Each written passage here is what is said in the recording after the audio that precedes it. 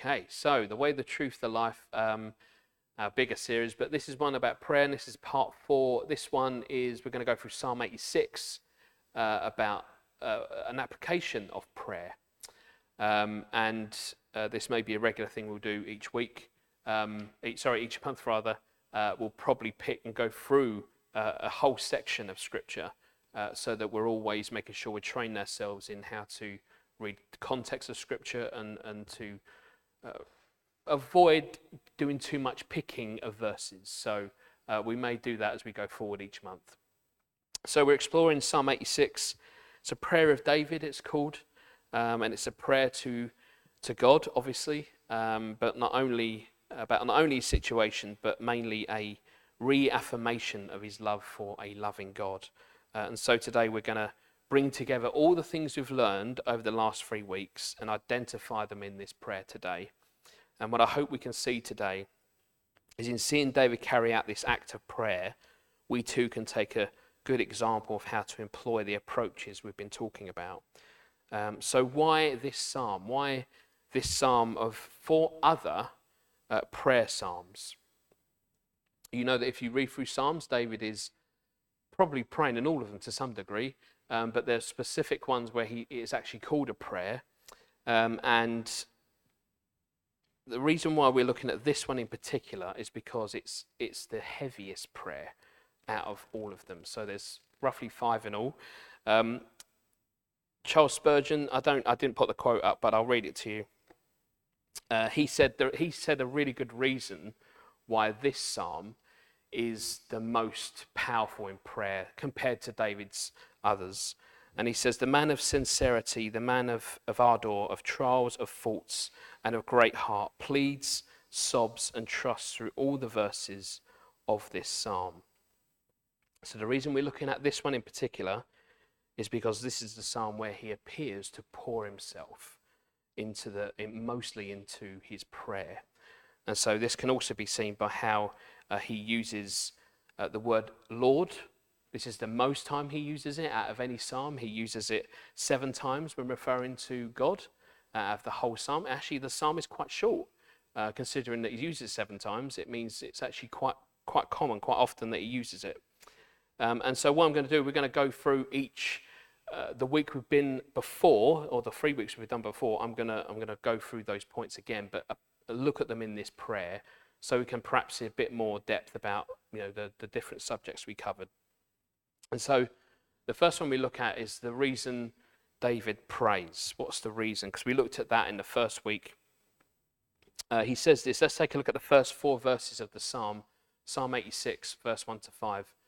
Hear me, Lord, and answer me, for I am poor and needy. Guard my life, for I am faithful to you. Save your servant who trusts in you.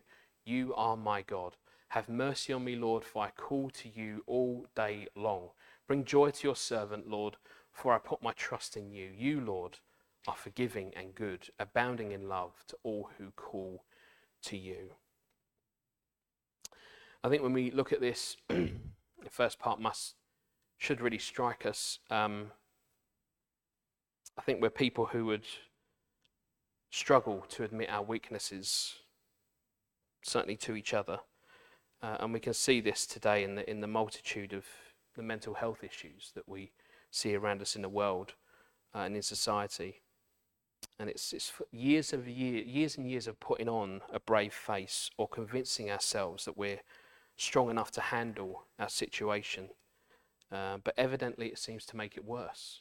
And I'll only say that in my own personal point of view, that even if I don't admit it to God, it builds up inside you. It gets quite stressful and it gets quite taxing. And then it starts to test your real comfort and peace in the Lord when you don't let the Lord have what is on your heart and what is on your mind, when we think that we're strong enough to handle it. And so without doing this, it does affect us in ways we probably didn't expect. I can tell you, though, that as someone who's worked in the IT industry for what I was flabbergasted by was 23 years, which I'm surprised about. In probably any industry, but it just flies by. The time just goes. But I can tell you that someone who's worked in different roles, in different jobs in that industry, I can tell you that the worst thing you can do is to admit your weaknesses to a client. The worst thing you can do is to tell them what your weakness is. And I'm not talking about the company before anyone sees this and goes, oh, you work for that company. That means that company must be rubbish. That's not it. I'm talking about personal weaknesses. You don't admit personal weaknesses when you're sitting in front of the client and you're trying to help them.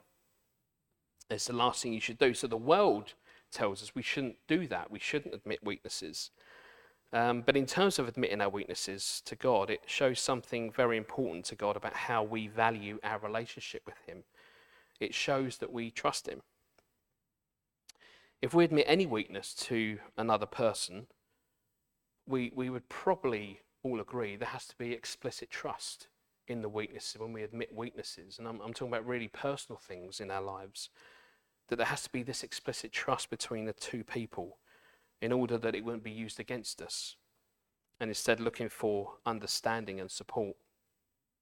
Proverbs 11 verse 13 says, a gossip betrays confidence, but a trustworthy person keeps a secret. Who would have thought that the thing about keeping a secret is in the Bible? How weird, right? You wouldn't think, no, you've got to be open in the light, not in the darkness. But there's a good purpose for this verse, because it's saying don't betray the person that has put lots of trust in you and give you quite personal things about themselves. And of course, there are times when that must be shared in order to help somebody.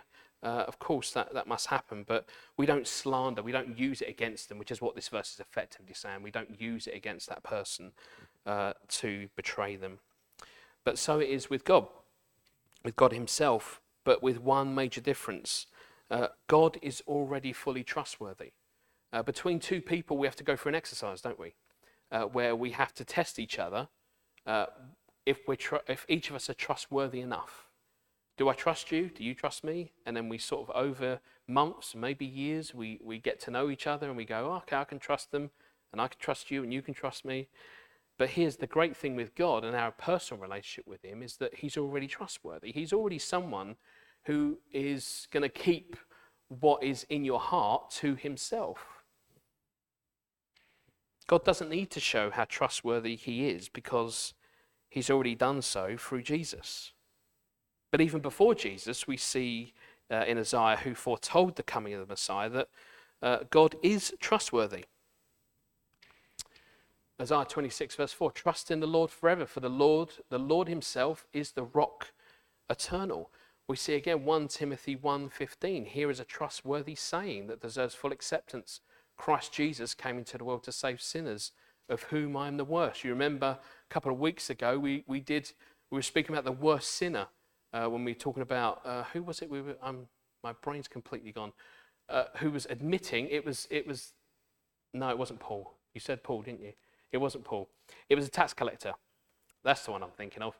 This verse here is perfect for that situation. The tax collector considered himself just like Paul here, saying he is the worst. So did the tax collector, thought himself rightly the worst. But David's here. David in our Proverbs 86. David's very reason to pray is because he trusts in the one who he's talking to.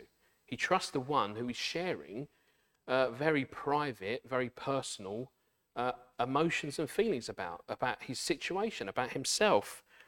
He puts his life in God's hands, asking him to protect his life as a faithful servant. And David knew, the reason why David did this is because he knew that God is full of love, he's full of compassion. And especially for those that admit that they're poor in spirit and in need of him. Matthew 5 verse 3 says, he said, blessed are the poor in spirit, for theirs is the kingdom of heaven. So David, when he approaches God, he knew that in approaching him with honesty, with humility and trust would mean he would be heard by a loving, compassionate God. David based his plea on the graciousness of God, knowing that he is good and ready to forgive. Here's a quote from Meyer. He says this, we are blinded by sin and cannot believe that God is ready to forgive. We think that we must induce him to forgive by tears, promises of amendment, religious observances. Oh, clasp this word to your heart. Say it over and over again.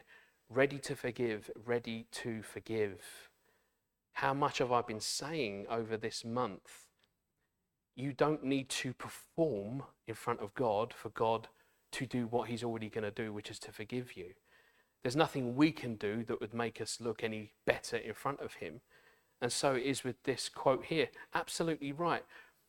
It won't make God any more or less forgiving by being more, let me say, dramatic. But I did say, on the other hand, that in seeking forgiveness, it might get to your emotions, and your emotions might spill out because of it, and that's fine too. That's okay. But our performance doesn't impress him. Our performance doesn't make him any more or less forgiving. And so I think that would nicely bring us on to the effectiveness of David's prayer. What do we see? How effective is this prayer? What is going to happen when he prays this prayer? And what is the result of him saying the words he says to God? What's going to happen? So he says here, verse 6 and 7, hear my prayer, Lord, listen to my cry for mercy.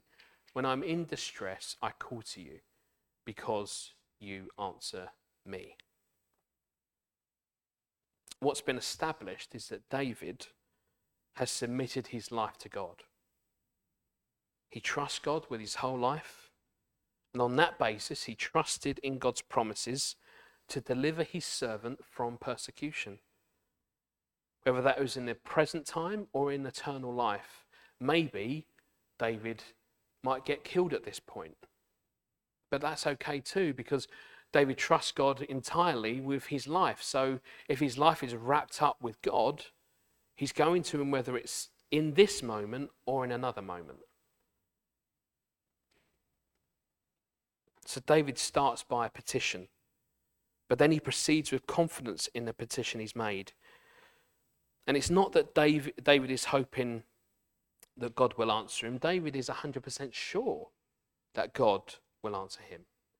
He says, I call to you because you answer me. Not in the hope you answer me, not please answer me, because you answer me. Mark 11:24 says, therefore I tell you, whatever you ask for in prayer, believe that you have received it, and it will be yours.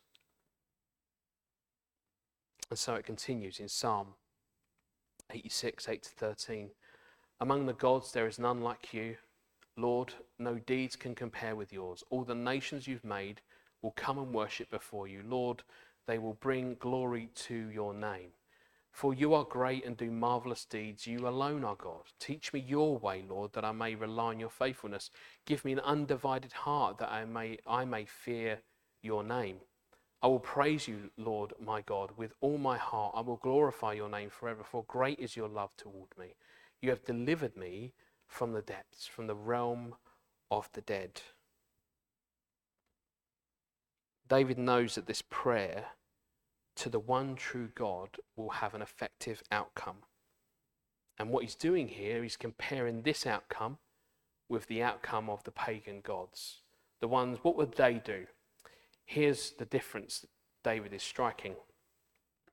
What he's saying here is that you, God, are compassionate and full of love. You will forgive me because you have great love towards me. And here's what he's saying about the little gods, the ones that are not really gods but pretend to be.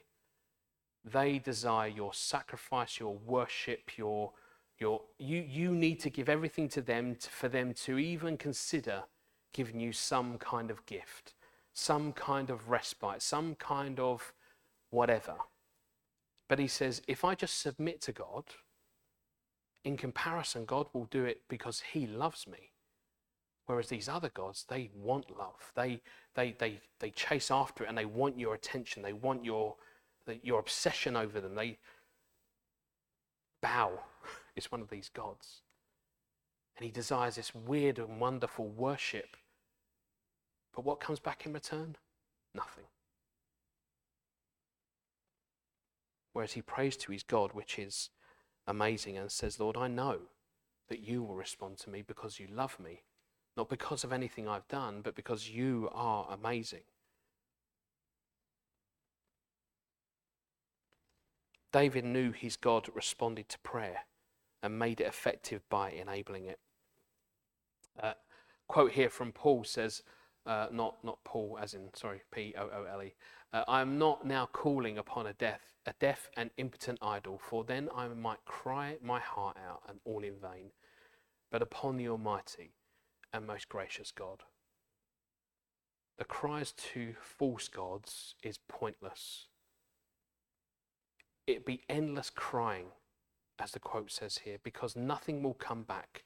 Nothing will come and love you. Nothing will give you rest. Yet he says, because God so loves us, that he sent his son to die on the cross, so he will respond to prayer. David makes the point that his God has done and will do marvelous deeds, that he, the God of the Bible, is the one true and only God. 10-12 says, for you are great and do marvelous deeds. You alone are God. Teach me your way, Lord, that I may rely on your faithfulness. Give me an undivided heart, that I may fear your name. I will praise you, Lord my God, with all my heart. I will glorify your name forever. The outcome of this prayer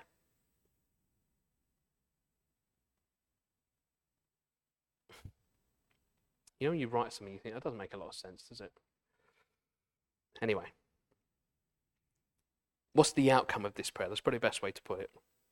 Its effectiveness is in part to be rescued from his foes. Of course, that's what he wants. He wants to be rescued from his enemies.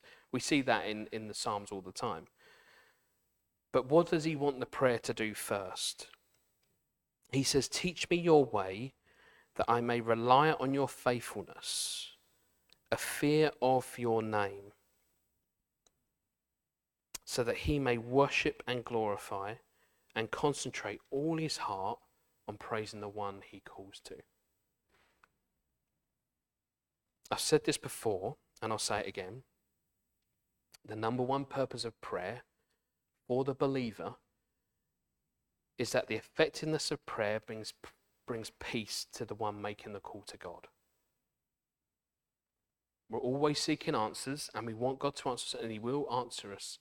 But the first step must be an acceptance that the prayer itself will give us peace.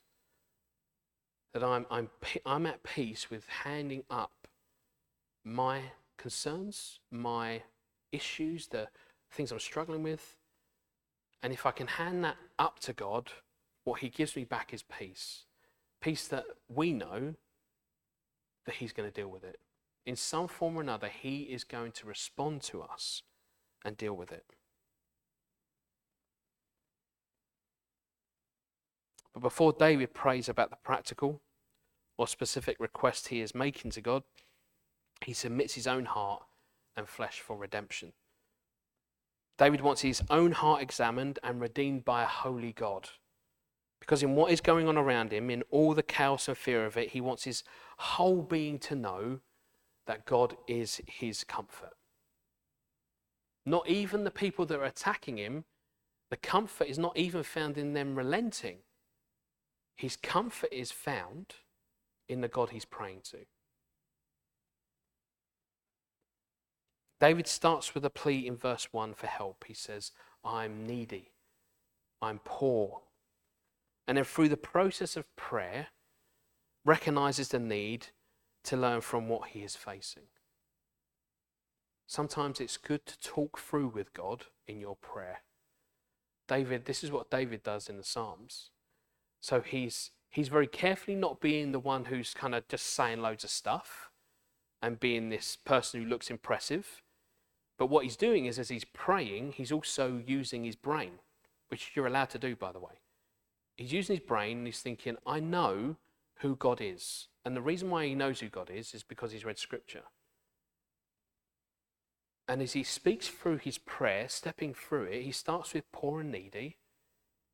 And he slowly comes to this place where he says, but you are my Lord forever. You are compassionate, loving and forgiving. And he's working through ever so carefully his own heart with God. Boyce says most of us when we pray are concerned about deliverance and help and guidance and such things. But we are not nearly as concerned to be taught God's way and to be helped to serve him with an undivided heart.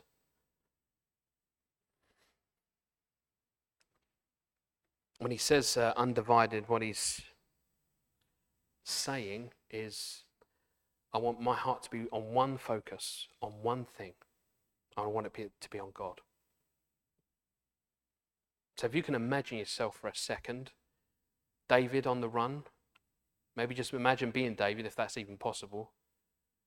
And what you imagine is that everyone around you is out for you. They're out to get you, out to kill you. How many things are you thinking of in that one moment when you think every other second someone could discover you? Someone could find you and someone could kill you. David is asking, push all that stuff away. I don't want the distraction of the little gods. I don't want the distraction of what my life might end up being, which is I might die. But I want an undivided heart, all focused on the Lord. He's finding peace in this moment. With enemies surround him, he's finding peace.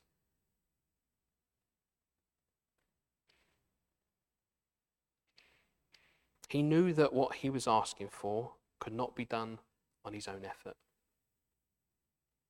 That if he thought it was about how he could evade his enemies, it would in fact take him further away from the Lord's peace and comfort. And so he asked God to unite his heart to this one purpose, not to have it go here and there and everywhere else in anxiousness, looking to different gods or man-made solutions. Instead, calm his anxiety, calm his anxious heart, his anxious mind. Psalm 37, verses 7 to 8. Be still before the Lord and wait patiently for him. Do not fret when people succeed in their ways, when they carry out their wicked schemes. Refrain from anger and turn from wrath. Do not fret, it leads only to evil. This is interesting because it links quite nicely with where David is. Now, could David think of a way out? He could. He could even try and kill his enemy. He could take the initiative. He could surprise them. He could take them out himself. But God says, don't do that because you're going to be like them. You're going to do the things that they're doing to you. And all that will do is it will lead to evil. You will then only perpetrate evil from that point on. So then why should he wait? It says, why should he wait and be still before the Lord, be patient for him? Because this is what he must know. Psalm 86:13, for great is your love toward me. You have delivered me from the depths, from the realm of the dead.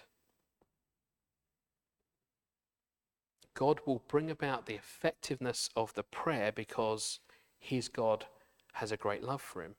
And not just any love. It's a covenant love. It's a promised love.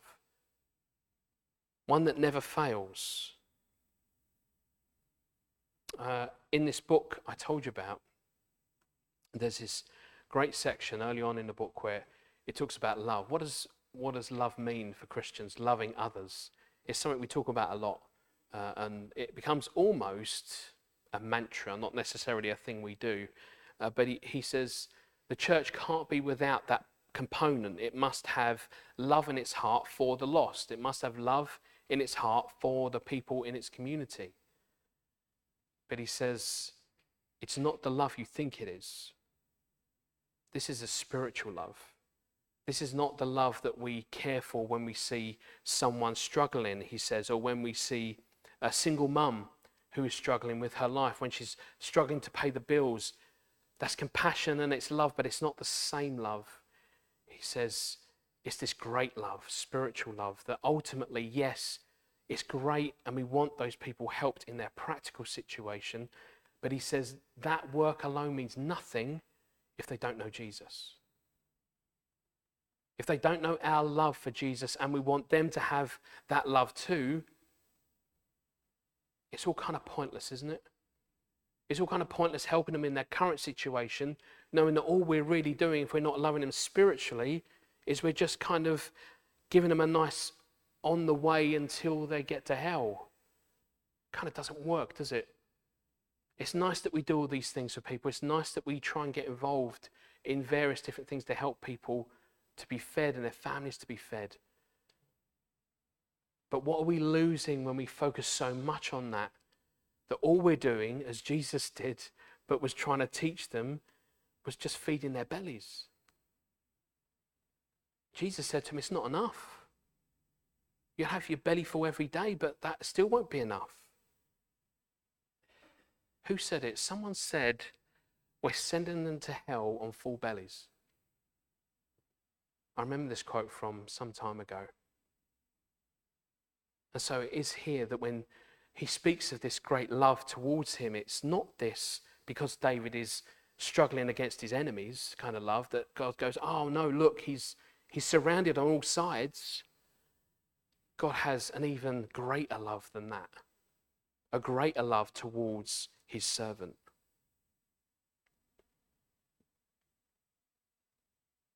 And so in David's prayer, he thinks about God's past deliverance in his life. This is why he has confidence, because not only does he read scripture, which is the first thing he obviously needed to do to know this God that he loves, but he experienced being rescued by this God that he's read about and he loves. God's done it before. Surely he'll do it again. He read about the merciful God who rescued him. He experienced the merciful God who rescued him before, time and time again. This is the same God who is listening, who is holy, who is worthy of trust, who is merciful, who is good and ready to forgive. It goes on, 14 to 15. Arrogant foes are attacking me. Oh God, ruthless people are trying to kill me. They have no regard for you, but you, Lord, are a compassionate and gracious God, slow to anger, abounding in love and faithfulness. It's better when you read these famous verses, as it were, in context, right? We read this one, we take verse 15 out, because it's a great one, isn't it? You, Lord, are a compassionate, gracious God, slow to anger, abounding in love and faithfulness. Read the context.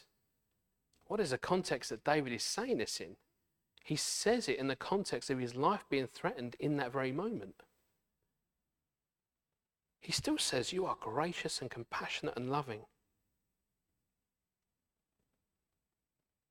So his prayer is effective in as much as it is to remind him that no matter the evilness, the ruthlessness of those attacking him, nothing men could do could override the goodness of God. He says, it doesn't matter what these men do to me. It doesn't matter that I die today, because the Lord will always be the same. Because the Lord has to stay the same for me to trust in this God. And this God promises to stay the same because he said that as well. And so if I trust in the only God that promises to stay exactly who he is all the time, it means I'm going to end up with him. Because that's what he said would happen if I trust and love him. That he would love me so much that he would save me.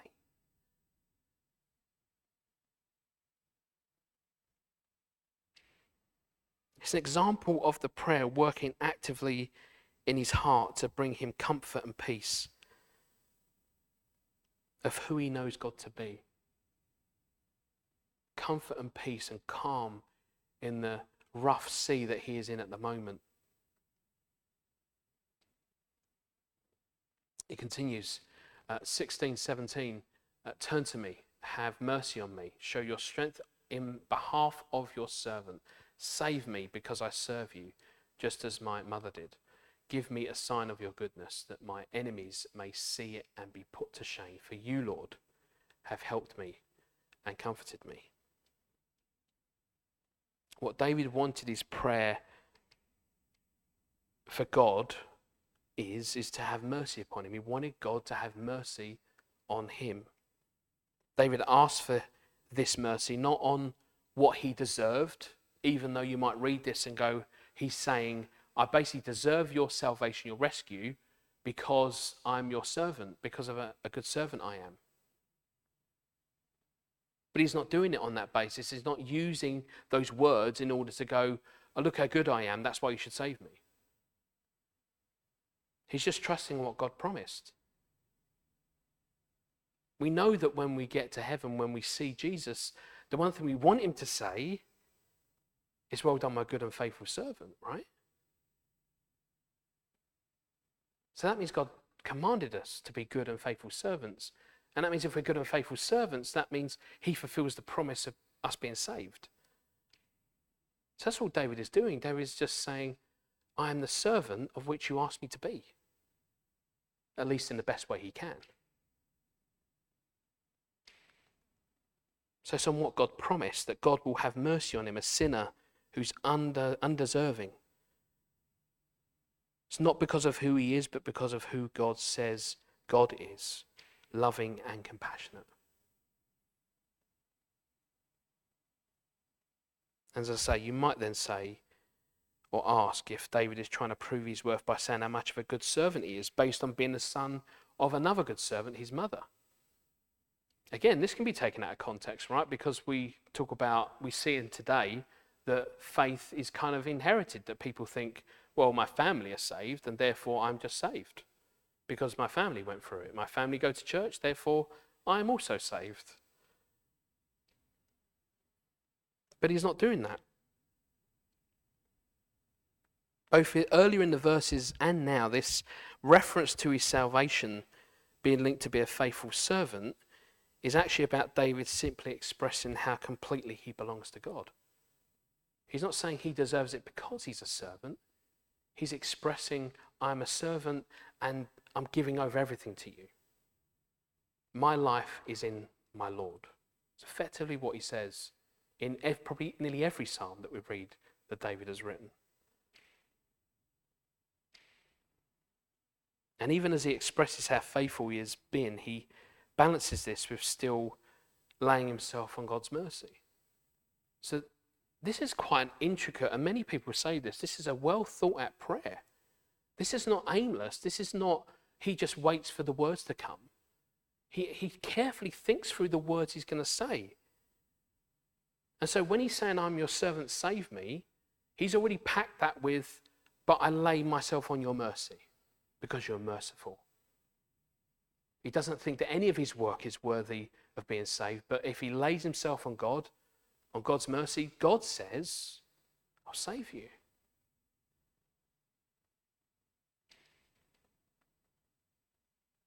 His servitude is a result of being a servant to an already merciful God. He serves because God is merciful and loving, not because his ability to serve made him any better or good in the sight of God alone. So then, what does this mean for his attitude? What's his attitude in the prayer? So as we've gone through all of this, all of the Psalm 86, we can learn ultimately of David's attitude. We can see in the text David's attitude. In all of David's requests and petitions, what David did not do was to demand God to prove himself. I've said this often, but how many times have you heard someone say, if God just does this, I will believe in him? Even when we watched the TV series, a guy went around asking, what would it take for you to believe in Jesus? I said, if he appeared in front of me. And they're wrong, because they still won't believe in him. Because Jesus said so. There was no amount of signs, of wonders, of miracles that Jesus could do to convince the hard-hearted, the ones who absolutely rebel purposefully against God, even if Jesus stood in front of them and performed a miracle. Do you know what those people would have said? This is all a trick. You're not really Jesus, you're just performing tricks. There's an excuse. They know the reason why people say, many people actually, it appeared that the reason they would give if they were to believe in Jesus was if he stood in front of them. Turns out most people won't actually believe in Jesus at all. Because what they know is that actually won't happen. So the excuse they use is, if he stood in front of me today and spoke to me face to face, I'd believe in him. I mean, it's a great excuse to pick because that's not going to happen. More worrying from our point of view is that what they don't realize, even if you tell them, is that the only time you're going to see Jesus face to face is when you're flat down on your knees begging for mercy, when he comes to judge the world. Every knee will bow, every tongue will confess Jesus is Lord. David says it here in his prayer, doesn't he? Everybody will recognize the Lord. Everybody will see the Lord. So he didn't demand God to prove himself. We find that as we've gone through this psalm, David came with the attitude that he knew already that God loves him. Again, not because David is special, not because he's impressive, but because God is forgiving. God is good. God is abounding in love to all who call to him. And then you might think, at least some might think, is David blackmailing God? Is he blackmailing God into saving him because of who he says God is? He says, if you are this loving, gracious God, then you'll save me, right?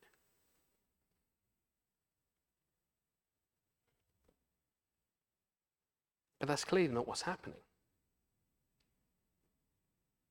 This prayer and many others like it are actually carefully thought through by the one doing the praying. You remember we talked about Moses. We talked about when he went up to the mountain, when he went to see God, and God said, they're creating a golden calf, an idol to worship instead of me. I'm going to wipe these people out. And he says, don't do that, because Egypt will say that you just brought them out to kill them. I'm shortening, obviously paraphrasing. Moses was much more elegant with his words. But he says, don't do that because you're kind of proving right. Now, what I said was, God did not change his mind because Moses made a good account of why not to do it. God already knew that when Moses went down, he's going to see this terrible state of affairs. And what we learned was that Moses responded exactly how God was going to respond to some degree or another.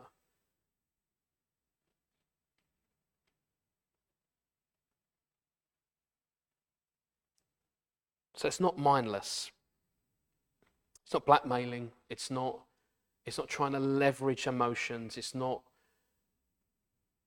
He's trusting in the promise that God said would happen. He's trusting that as a servant of God, he will be saved.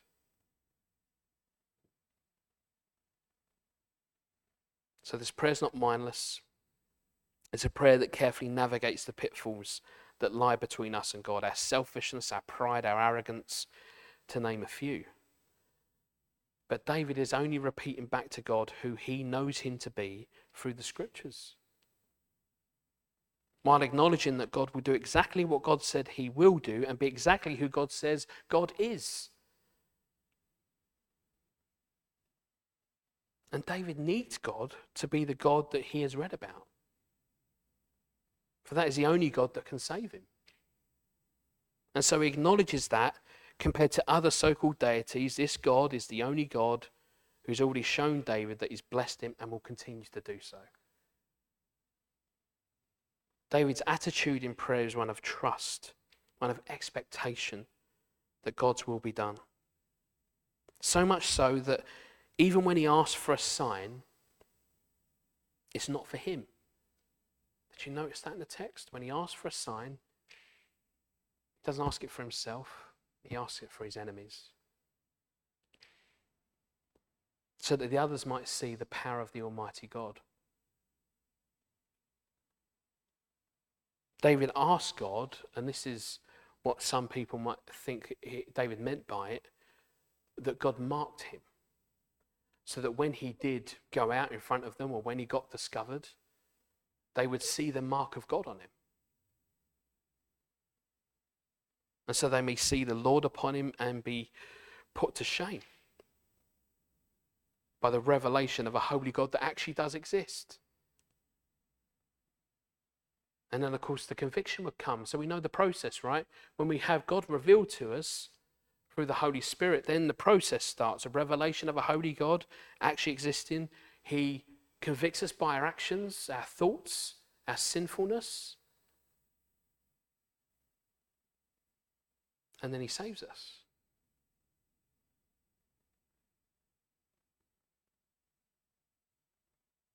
He wants them to see their evil actions against him.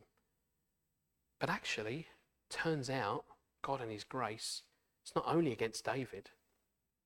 Their actions are against the holy God. Because God's mark is on David.